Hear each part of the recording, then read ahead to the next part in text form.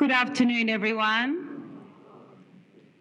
Great to have you here in the Freemasons Lodge. Gana Yatanga Yuandi, I honour the Kaurna people of the Adelaide Plains. I honour their elders, past, present and emerging, and pay respects to deep connection with the land. It is on Kaurna land, of course, that the Art Gallery South Australia and all parts of the Adelaide Biennial 2020 Monster Theatres inhabits. So, welcome to our first keynote. The first thing I want to do is really genuinely thank, with enormous gratitude, the Naomi Milgram Foundation. And great to see Naomi in the gallery today, and it is through her foundation and her vision that the whole keynote series in the arena, as conceived by Lee Robb, has been made possible. So as with all aspects of the biennial, we need support for everything. So I really want to thank the Naomi Milgram Foundation for the extraordinary work that she does across the entire country. So, of course, you've already been inculcated. The monster has been released, there is no doubt. So, finally, it's just so wonderful to share these extraordinary 24 solo projects with you. 24 solo projects that are woven together in a spectacular narrative, a very subtle narrative, brought together through the extraordinary vision and acuity of Lee Robb. She's a curator who has such curiosity and such openness about artistic practice. And one of the things I really love about this biennial is her embrace of artists like Pierre Mukiba, just turned 24, and then 3 artists in their 70s, who else would actually deal with and present new work by both Mike Parr and Stella Ark in one show. It's like, wow, this girl knows no bounds. So I now have the great honour of introducing Larissa Hauth on her keynote, our first keynote for Monster Theatres in the arena. And her title is Eco Grief, Creative Practice and Hope, in which she'll reflect on eco-grief and the power of creative practice and ethnography to transform how we live in the world. Distinguished Professor Larissa Hauth is a socially engaged artist and digital ethnographer. Hauth has 2 decades experience working in interdisciplinary, collaborative and playful and socially motivated digital media, and exploring intergenerational relationships with cross-cultural contexts. Hauth has explored the socio-cultural dimensions of mobile media in many contexts such as Japan, South Korea, China and Australia. Hauth has published over 100 publications on these topics. Recent publications include Haunting Hands, Understanding Social Media, Creative Practice Ethnographies and Ambient.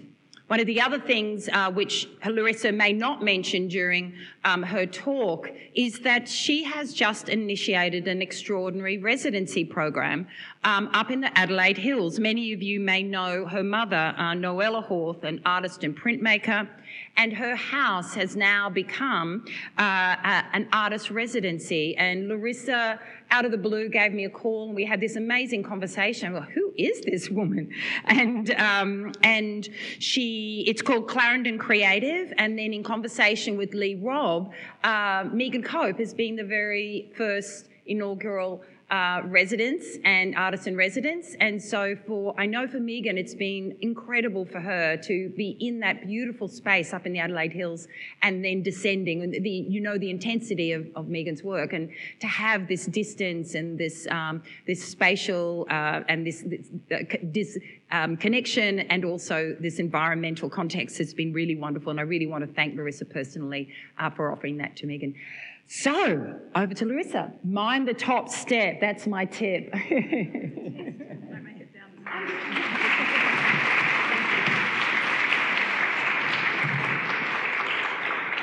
Nothing like a dexterity test to start the talk with. It's just great, awesome.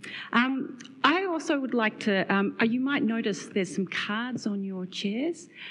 This is for you to be active after the talk. So maybe the teacher in me is like, okay, so listen to what I have to say, and then I would like your responses. And I often use tools like this because it helps for different types of people to engage with material. Some people don't feel confident asking questions at the end, but then they can put it on the cards and then we can gather those questions. So firstly, to start, I would also like to acknowledge that the Kaurna people of the traditional custodians of the Adelaide Plains, and I recognise their importance of ongoing rituals, cultural and heritage beliefs. I pay my respect to their ancestors and elders, past, present and emerging. The eco-grief we are experiencing today is only a tiny fraction of the centuries of grief experienced by First People of this nation under colonialism. And I recognise that they have inhabited these lands for 120,000 years in ways that were attuned to human and more than human experiences of the land. Indeed, I think a key lesson learned from the climate change disaster as the new norm / phenomena is that we do need to hear and listen and learn from our Indigenous elders. I pay respect to them and I feel gratitude for their knowledge and understanding of the complexity of multi-species ways of being. I also want to thank the fantastic team of the Art Gallery of South Australia and particularly the extraordinary talents of Lee Robb for the invitation. Monster Theatre and all the amazing artists involved really does epitomise the geist of our times. It's a real honour to be here for such an important event.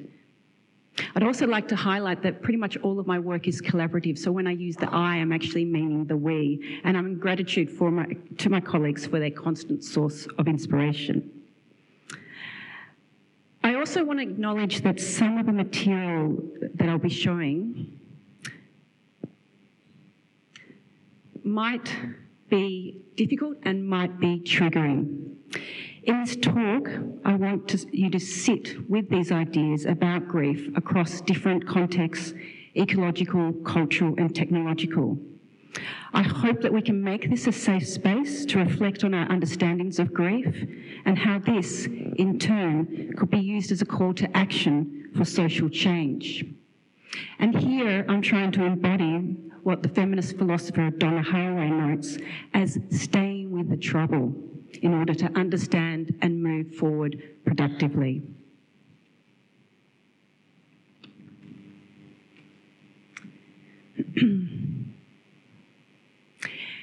"2020, what a sombre, melancholic, apocalyptic beginning.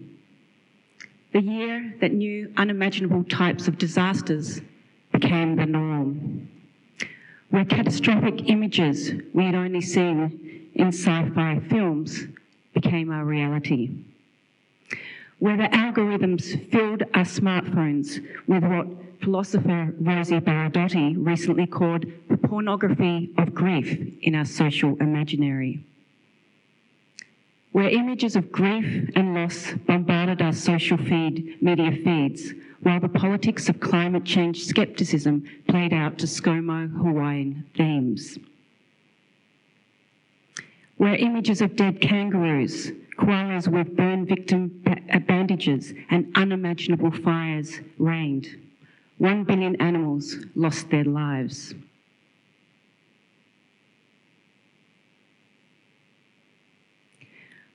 Where we learned what Promachomys clouds look, feel and smell like. We felt the heavy, rusty rains from the burnt mallees as it stained our surroundings. Where social media feeds barraged us relentlessly with images of death, destruction and grief, occasionally interrupted by a blissful holiday on the beach. Where the monsters coincided in the theatre of everyday life. Where eco-grief ate away at our strength and sense of hope. For many of us have known people affected by the fires, and all of us have been involved indirectly. During the crisis, mobile phones became a site for affect and witnessing. For those in affected areas, networks went down and people turned to older media like radio and landlines. The division between the urban and the rural converged as atmospheres of apocalyptic smoke clouds dominated our vision and suffocated our sense of smell. According to Neville Ellis and Ashley Consolo, ecological grief is the affective dimension of witnessing and the anxiety associated with the future of anticipated loss. It comes from Western discourses around emergent environmentalism that led to the green movements such as the Save Lake Pettifund in 1970, 1 year before the establishment of Greenpeace in 1971. For Ellis and Consolo, eco-grief is, quote, the grief felt in relation to experienced and anticipated ecological losses, including the loss of species, ecosystems, meaningful landscapes due to acute and chronic environmental change. As a phenomenon, it is linked to our relationship between images of the environment in crisis and its psychological effect on our sense of belonging and well-being. Eco-grief highlights the limits of Western frameworks in understanding how we deal with the reality of what has been called the Anthropocene. That is, the comparatively short geological age in which humans have left a palpable impact on the environment.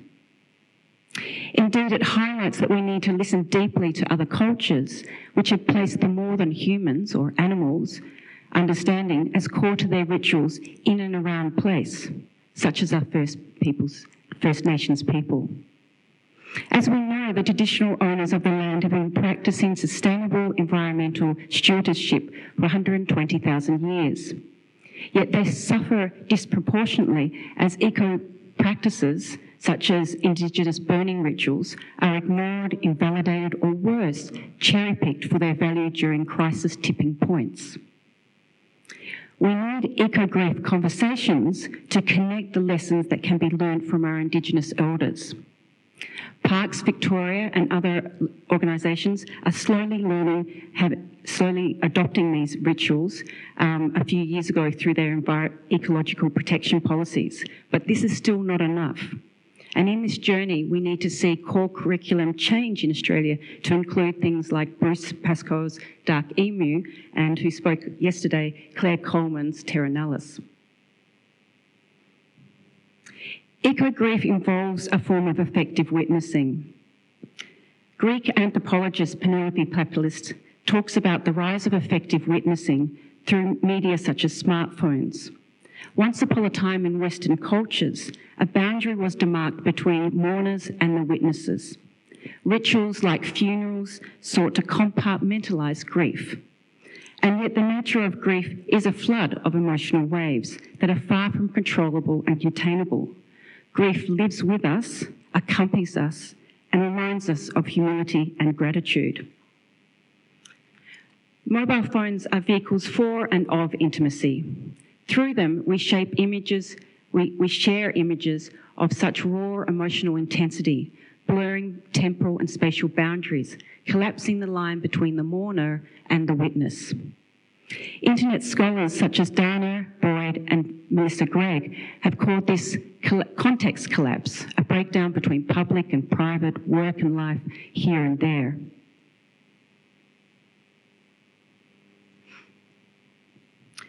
Using the example of the Alan Kurdi image, in which a drowned young boy came to encapsulate the grief of the Syrian refugee crisis, Papoulis argues that the role of affect in witnessing today means that we are all impacted in ways that require us to re-examine grief as part of everyday life. Papoulis, drawing on the post-structuralist feminist Judith Butler, argues that these moments of grief illustrate the inequality of bodies, that some bodies matter more than other bodies. This is not what Baradotti calls the pornography of grief that sells newspapers. Instead, effective witnessing demonstrates that grief is something that can't be compartmentalised. Mobile media brings grief and death literally and metaphorically into our hands. It reminds us that death isn't the opposite to life. Rather, through the rituals of connection with grief and death in quotidian ways, we can make sense of the world. Our social media feeds in our hands weave messages of loss and love almost seamlessly. There are many words for this practice in different cultures and disciplines. Psychologists call this process continuing bonds. That is, the way that cultures and people make sense of this relationship with loved ones when they have passed away. We might continue to send text to a deceased loved one's phone. We might carry their phone with us. We might be convinced they continue to inhabit our lives through social media from the grave. There are no wrong or right processes. So today I want to talk about the complexity of grief. And it's not something that can be sensationalised, as we might have seen in news footage. It needs to be contextualised, and it needs to be understood. Rosie Baradotti recently gave a talk about the media and climate change, and she called it an epistemological acceleration of panic-stricken white discourse. Wow, what a mouthful. But that's not the angle that I'm taking here. Rather, I want to discuss how everyday media is inscribing particular affordances of effective witnessing that are shaping our experiences of grief and eco-grief. I want to grapple with some of the ongoing and uneven textures of grief across different cultural and individual beliefs, and the ways in which we might turn these moments of disaster and grief into pathways for productive hope and affirmation. That's you, okay? You're going to be doing that. No pressure, no pressure. So in order to do so, I want to turn to another example of eco-grief, which was experienced nearly a decade ago.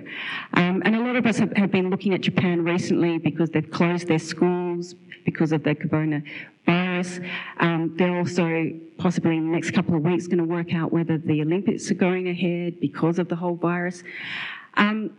And for those that are reading about what's happening with Fukushima, you know, they started putting water when the disaster happened, and those containers are now full. Okay, so we're kind of at a point where this conversation needs to be had. So I want to kind of use the example of learning from the Fukushima earthquake, tsunami, and nuclear reactor disaster in March 2011, known as 3/11. Especially, I want to draw your attention to the role of creativity and ethnography to put lived experience and practice at the centre of a way for moving forward in terms of hopeful futures. So this collaborative work by Don't Follow the Wind, which involved artists such as Ai Weiwei and Chimpong, conducted creative interventions in and around the contaminated site. Setting up the exhibition in an old abandoned farm, Don't Follow the Wind is an exhibition that people can experience once the site is safe again. So Don't Follow the Wind sought to generate public discussion about the pros and cons of nuclear energy as a solution to global warming.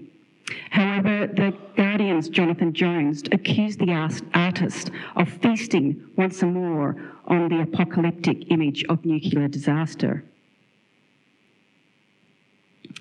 I then wanted to turn to the power of creative practice and how it can transform our methods and techniques and modes of translation across cultures and languages, disciplines and ideologies.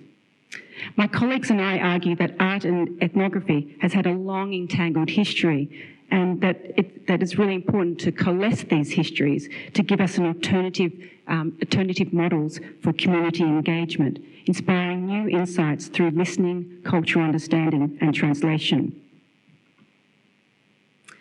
Here I'm not kind of forwarding a traditional notion of ethnography as the writing up of a field within anthropology and sociological kind of frameworks. So there's no safari suits here. By the way, that was the only joke in my talk, so you missed that one? Okay, all right. In the traditional sense of writing up the field, ethnography involves processes such as thick reading, which draws our attention to the unfamiliar, the tacit and invisible dimensions of culture through its action in practice. Action in practice means that no field or methods are left untouched.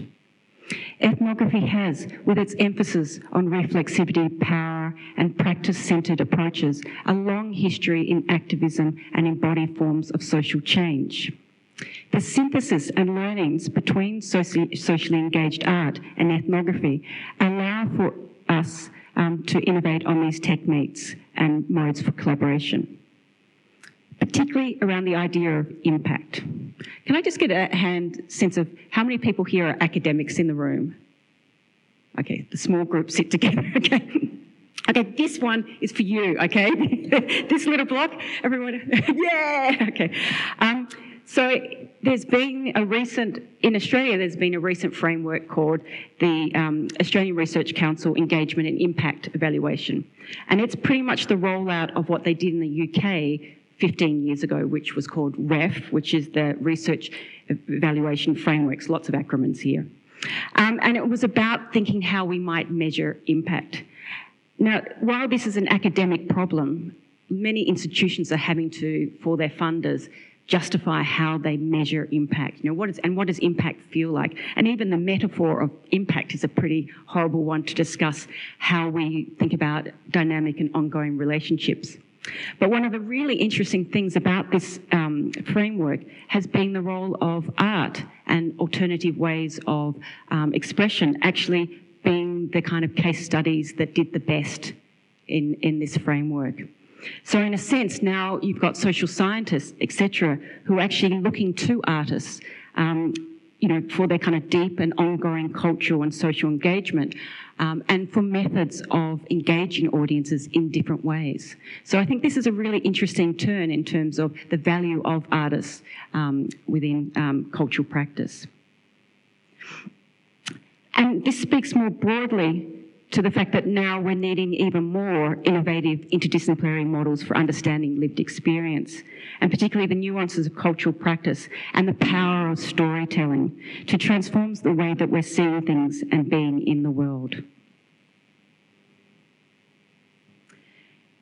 And particularly in an age of datification, which is basically the generating of information about people using their devices. It's really interesting how many people don't really know how much the phone is tracking you, except it's like you talk about something and then the phone just gives you a suggestion. You're like, oh, wow, that was listening. We need to kind of counter these dark kind of hyperbole stories about data valence with the actual stories on the ground, the stories of creativity, agency and hope. We need these stories to be embedded in new ethical ways of being in the world. So Ecogrief makes it clear that climate change is not elsewhere or a mere scientific process. It brings home a sense of personal loss when the natural world, the one we associate with home, with cultural meaning, with belonging and storytelling, changes violently before our eyes. For Ellis and Consolo, ecological grief also illustrates the ways in which our more than humans are integral to our mental well-being, our communities, our cultures, and our ability to thrive in a human-dominated world. And as we settle into a life of crisis mode, as the, quote, new normal, we need to search for new productive and caring ways to be in the world and with each other. So how can we navigate through eco-grief and its effective witnessing to find hopeful paths to move forward? In this section, I want to reflect upon the performative and cartographic or mapping dimensions of media and how they are amplified in situations of trauma and disaster, and also the role of creativity and ethnography to create cultural awareness and social change. Here I'm going to reflect on two bodies of collaborative research. Firstly, an Australian Research Council linkage, which was called Spatial Dialogues, in which we explored with artists the role of artists to challenge the kind of normative climate change narratives which were being politicised. The funny thing was with that grant, we weren't actually getting that much traction on the ground. And then Tony Abbott candidate who was just about to be voted in, he picked it out of a list of grants that were already funded, and he said, "This is exactly what I wouldn't fund. It has two things I don't believe in, climate change and art." And what he did was actually, he actually gave us a lot of exposure. So thank you, I suppose. I need to thank Tony for his criticism. When we were doing the book, we thought we'd choose the most apocalyptic image that, was kind of like would freak people out. But you kind of look at this image now, and it actually looks like just one of the new normal images of the sandstone post-fires. And I secondly want to draw on some research that I've done with the City of New York University psychologist Katie Kumsky, who we've explored the way that mobile media is used to manage grief and mourning and how this differs across different cultures. So we interviewed people in the US, Australia, Japan and South Korea about their different experiences and perceptions and practices of grief. As Katie and I discovered, mobile media played an important role in contextualising grief and mourning as intimate experiences of kinship that infiltrate our everyday lives. It literally puts grief in our hands, reminding us that death and life are intrinsically interwoven. So much of the interdisciplinary work around cultural notions of grief and the digital have looked to the role of mobile media as a way of making sense of place and belonging. We often use mobiles to locate us. Well, sometimes Google Maps works, but importantly, we use it to locate ourselves emotionally and symbolically. It is a repository for and of intimacy. Through these multiple tracings of place, they also democratise maps and are part of what human geography calls a performative cartography. That is, the speculative fictions of maps and map making and how that influences our ways of inhabiting the world. So studying the mobile phone over 2 decades has highlighted that it's actually less of a technology. If you ask someone about their mobile phone, you're not actually talking to them about technology. You're talking to them about their perceptions of relationships, the way they manage relationships, and their practices of intimacy. In my ethnographic fieldwork, mobile media are constantly used as a tool for understanding place through intimacy. That is the way that we co-curate stories, experiences, and ways of being in the world across material, digital, and physical cartographies. In Japan, for example, there's a social media called Line, and it has allowed new ways to express beyond cultural restraints. Grandparents and grandchildren use this very often to care at a distance, sending paralinguistics, like emojis, smiley faces, and stamps. Sometimes the grandparents get the emojis kind of wrong, but that ends up being even more fun for discussion. One young participant actually marvelled at the role mobiles play in expressing tacit emotions that they haven't been able to previously express in Japanese culture. So much so that she remarked, "I don't know how my parents got together without the mobile phone." So take, for example, this Keitai mobile littered with Hello Kitties from 2000. For the owner, Yoko, each Hello Kitty is a memento of a place that she has been with a special person. Here the Keitai operates like a charm bracelet, a metaphoric caravan of special memories. Yoko's Keitai not only highlights how the mobile is about placemaking and ways of being and moving in the world, but also illustrates that the digital is embedded in the material. The digital magnifies the material world. Moreover, in Japan, mobile media and datafication has provided alternative and creative ways for us to understand how to be in the world. So Japan was one of the first places to take up GPS. And this landscape architect, Ishikawa, adopted it in 2000 and has been using it every day to track his own movements. He's been doing it conscientiously. He's kind of like, we have this thing called the quantified self, which was defined about 5 years ago. He was kind of the quantified selfer before there was quantified self. So what he does is he tracks everywhere he goes, and then he uses that data to reflect on where he goes and why he goes there. And so it becomes a space of reflection. It also becomes a space of creativity, and I think we've all seen those Strava maps where people try and do a bike ride that looks like a dog on the maps. And so he thinks about how data visualizations can make us think differently about the experiences of a place. Then he became interested in the fact that a lot of quantified self stuff is really focused on humans, and maybe we don't need to be looking at humans. Maybe actually we need to be learning from our more than human counterparts. And so he put a GPS device on his cat's collar. He expected the device would show nothing. It would just be a flat line, because he just thought that his cat slept all day while he was out. However, the data proved his assumptions wrong. He found that his cat was active all day, not only in patrolling the town, but it seemed to actually have secret homes and families. So Ishikawa's mapping project reminds us of the ways in which media can create new and personal and more than human cartographies, illustrating the very contested nature of maps in their understanding of place. Places, as Doreen Lacey reminds us, are the stories so far. They're constantly being changed through the stories we make.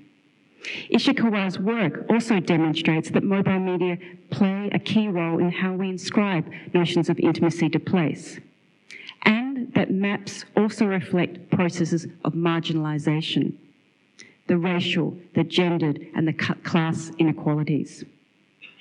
The performative and effective dimension of cartography is definitely heightened by mobile media during disasters. So, in the Fukushima disaster known as 3/11, mobile media was on hand as both a witness and a companion to the event. Images like this filled our social media feeds, flooding us with intimate and raw pictures of disaster. Mobile media galvanised the global public. Firstly, feelings of shock, then action and activism. It blurred lines between the mourners and the witnessing. We felt the impact of the event palpably on our bodies. As Papalistus notes, witnessing is always effective. It insists on an intensive relationality of the witnessed and the witness. The real significance of effective witnessing is that it makes space for change, for bodies and for subjectivities that might otherwise be obscured, for voices and stories that might be silenced or simply unheard. What became apparent during and after the disaster was a crucial role of mobile media in the post-3/11 performative cartography of Tokyo. For many, like the recent what happened with the fires, the networks went down and power went down, leaving people carrying their mobile phones that didn't actually work. Many people walked for miles and miles holding these phones that weren't working. When we interviewed participants, they talked about how their phone was acting, how it was functioning symbolically. So even though it wasn't working, they actually cradled the disconnected phone as if their loved ones were inside. During this time, the general public found out that the national broadcaster, the equivalent of ABC, called NHK, had deliberately withheld information about the nuclear reactor disaster on the request of the government, which is quite interesting to think because, in Australia, imagine if ScoMo went to ABC and said, can you withhold that information? Like, wow, very different cultural context. And it also is a very sharp contrast. The way that ABC, The Age and The Guardian took real news leadership during the Australian fires should be commended. But in Japan, when the Japanese found out, they backlashed against traditional media, turning by the millions towards social media like Twitter and Line and Instagram. These media would become key to how activism and expressions of eco-grief in post-3/11 would emerge. In the project Spatial Dialogues, we explored the role of digital media and artists in complicating climate change debate through playful interventions such as wayfaring, performance, working as research, and Games for Change.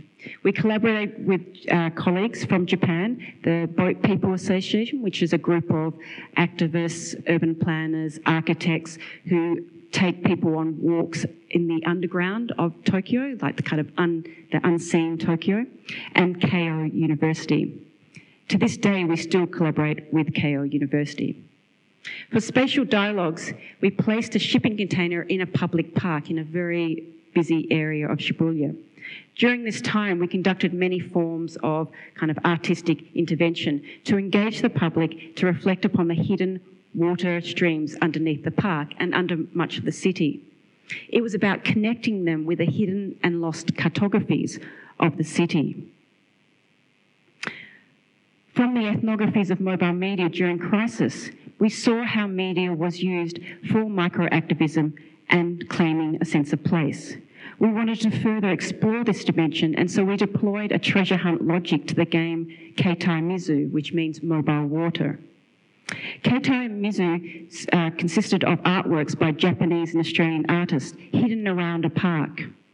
All the artworks were made as various forms of abstract and realistic water creatures. Players had 10 minutes to find, photograph, and share the social media art about water in the park. The artworks by various Japanese and Australian artists toyed with the boundaries of art and non-art. Often players confused rubbish for art and vice versa. And this is quite fun, you know. And it also blurred the role of where the game space started and where it ended. Most importantly, it actually made people start to talk about their experience of what was happening in the climate beyond those kind of discussions of utopian versus dystopian political narratives.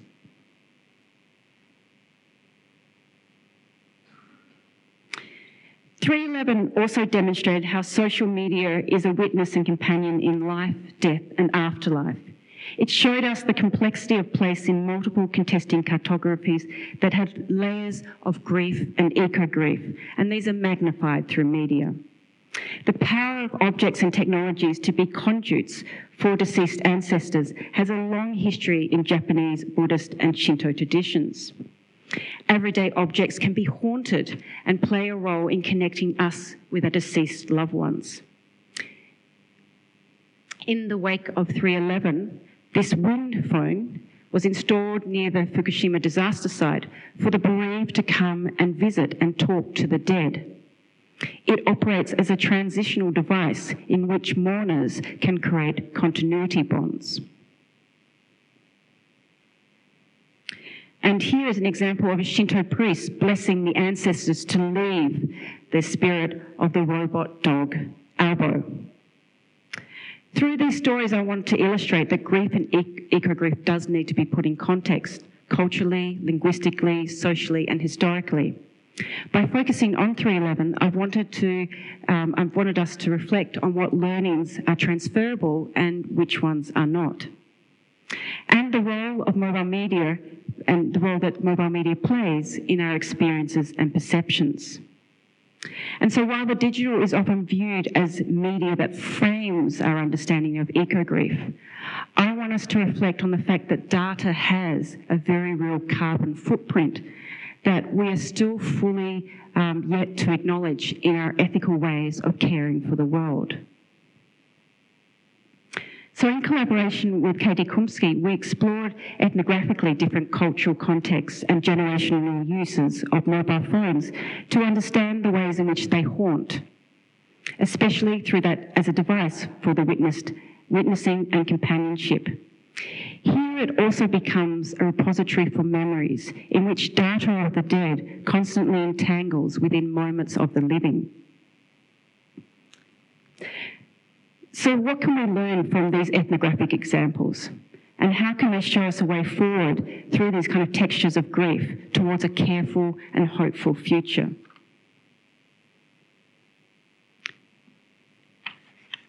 this is one of the challenges that we set ourselves in the book Creative Practice Ethnography, which is by myself and 3 other colleagues.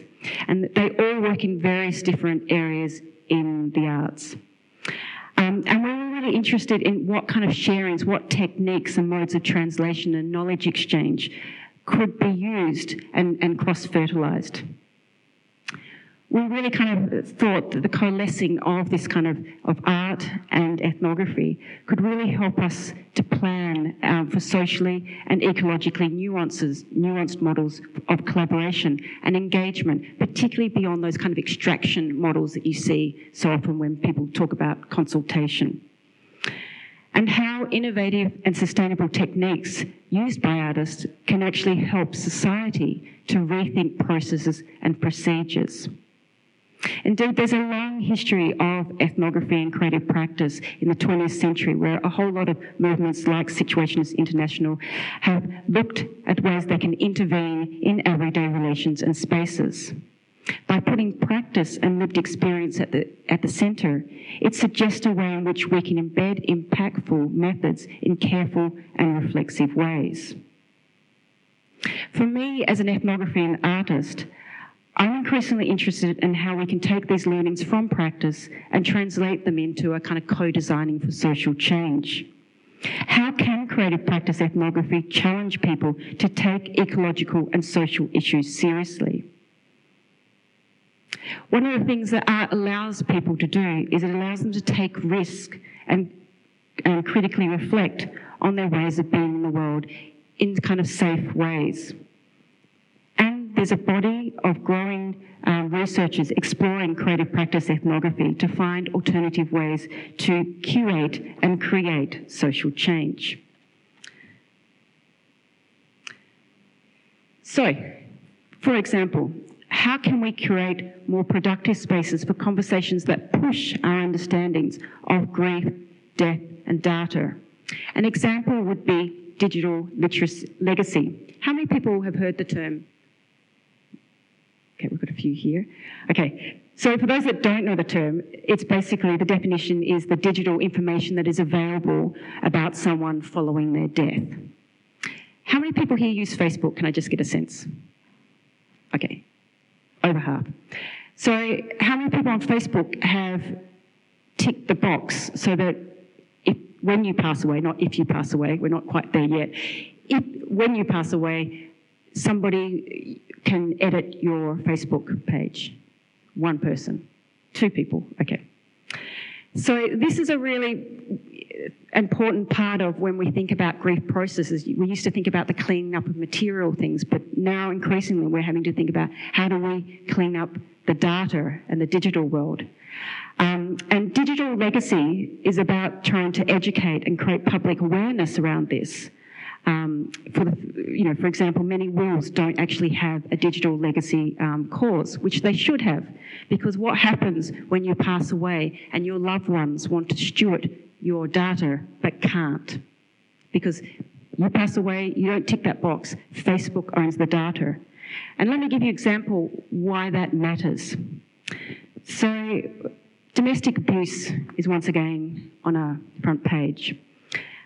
I'll give you an example from the UK, Holly Gazzard, who was a young hairdresser living in London.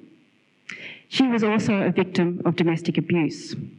When she finally broke up with her violent boyfriend, he killed her. Her Facebook was full of images of her boyfriend turned murderer.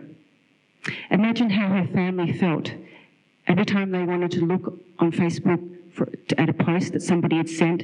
They were reminded of the killer. Holly didn't have a digital legacy plan.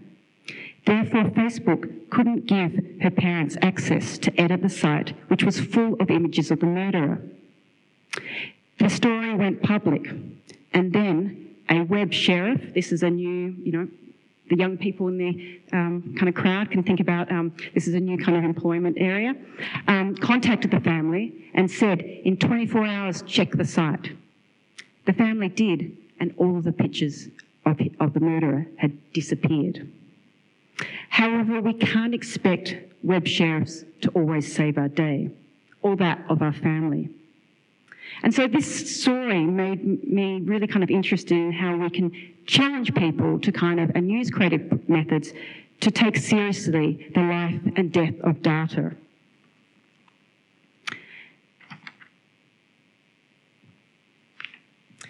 In a work called #DearFutureCitizen, audiences were invited to sit on an island and contemplate grief and data.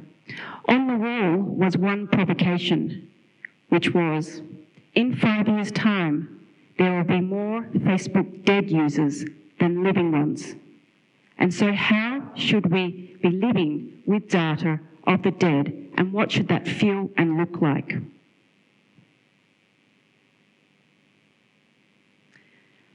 So audiences sat on that fake island and contemplated the data of their life. It created a space for us to rethink the often unthinking ways we consume and produce data, to think about the afterlife of data, to think about the invisible carbon footprint we are making when we're sending and uploading all those social media images, and what the data lives of now might have on the data futures, and how data might haunt our loved ones in ways that we really still can't predict. So through the postcards, we got various different responses, and you can see some took it more seriously than others, but the one I would probably like to just sit on for a moment, of course, you've got to have your hashtag, put my shit in the public eye so people can learn from my mistakes. Bravo.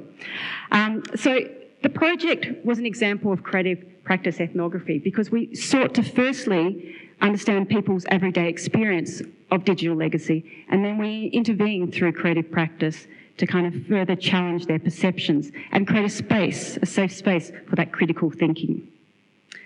So we need to look, listen and learn from our artists as they help us imagine a new sustainable future by addressing the monster in the room, that is past, present and future. Monster Theatre asks us to explore the challenges and opportunities of our times through the powerful lens of the monster. As curator Lee Robb notes, monsters ask us to interrogate our relationship with each other, the environment and technology. They force us to question our empathy towards difference across race, gender, sexuality and spirituality. Monster theatres propose an arena of speculation, a circus of the unorthodox and the absurd, a shadow play between truth and fiction. The title is inspired by a group of provocative Australian artists. Their urgent works of art are warnings made manifest. These theatres are theirs. It is these artists that can provide us with hope and resilience in times of eco-grief and melancholy. For some, monsters provide solace. For others, they encapsulate our fears. Here we see the power of the artist to compel us to see multiple and alternative ways of being in the world. For example, Indigenous artist Megan Cope's majestic collaborative sculptural and musical composition, which reinvents industrial drills and turns them into instruments that play the melancholic songs of the land. Megan shows us ways in which the environment could be listened to differently. The songs of grief of the land recently devoured by bushfires, land in need of a voice, histories that need to be listened to and learned from. Indeed, Monster Theatre is an exhibition shows us that we need to work through our eco-grief as not something that should just be compartmentalised or suppressed, but as a way to enact change in the ways we see and experience and live this world. This was a provocation slide by Rosie Baradotti a couple of weeks ago when she was responding to the kind of bushfires. We are all experiencing different degrees of grief, despair and anger in response to the climate change crisis. And in this, we need to take ethical responsibility and work together for environmental justice and frameworks. While images of disasters have become the norm, we need to look to our creatives for models of how to do things differently, because the ways we've been living so far isn't working. Then we need to work together on actual solutions, and this is where you come in.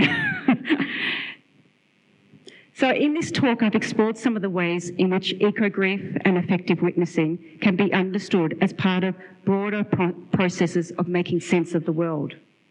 Rather than reduce its complexity, placing grief at the centre of our understanding helps us develop techniques of empathy, listening, and creativity that can help to intervene and plan for more hopeful futures in the face of the new norm. I drew on the 3/11 disaster from nearly a decade ago to give us our current eco-grief context, culturally, linguistically, and historically. I then turned to the idea of creative practice ethnography as a process that can help to provide methods and also sustainable models that might help us to move towards hopeful futures. So now, even more, we need innovative ways, models for understanding lived experience, the nuances of practice, and the power of storytelling to transform the ways of seeing and inhabiting the world. We need to listen and acknowledge the multiple forms of grief that inhabit our lands. We need to listen to our elders and custodians of the land who, for over 120,000 years, have inhabited these lands. We need to listen to the creatives for alternative ways of living hopeful futures. And we need to listen and collaborate with each other for a better future. So to conclude with those postcards that we'll put on your seat, it asks you, how can we contribute when at a distance and turn disaster into hope again? And you can either draw or write your response. I'd like you to do it ideally in pairs that you're sitting together, or threes, and then talk about it with your partners. I'd also like for you to share it on social media with the hashtag Disaster into Hope, because this is a project that we're hoping to kind of let it evolve and get multiple people's perceptions and understandings of that. And so that will be really kind of important to making sure that your voice is actually part of that kind of alternative social future. So thank you. Right. It's a bit hot.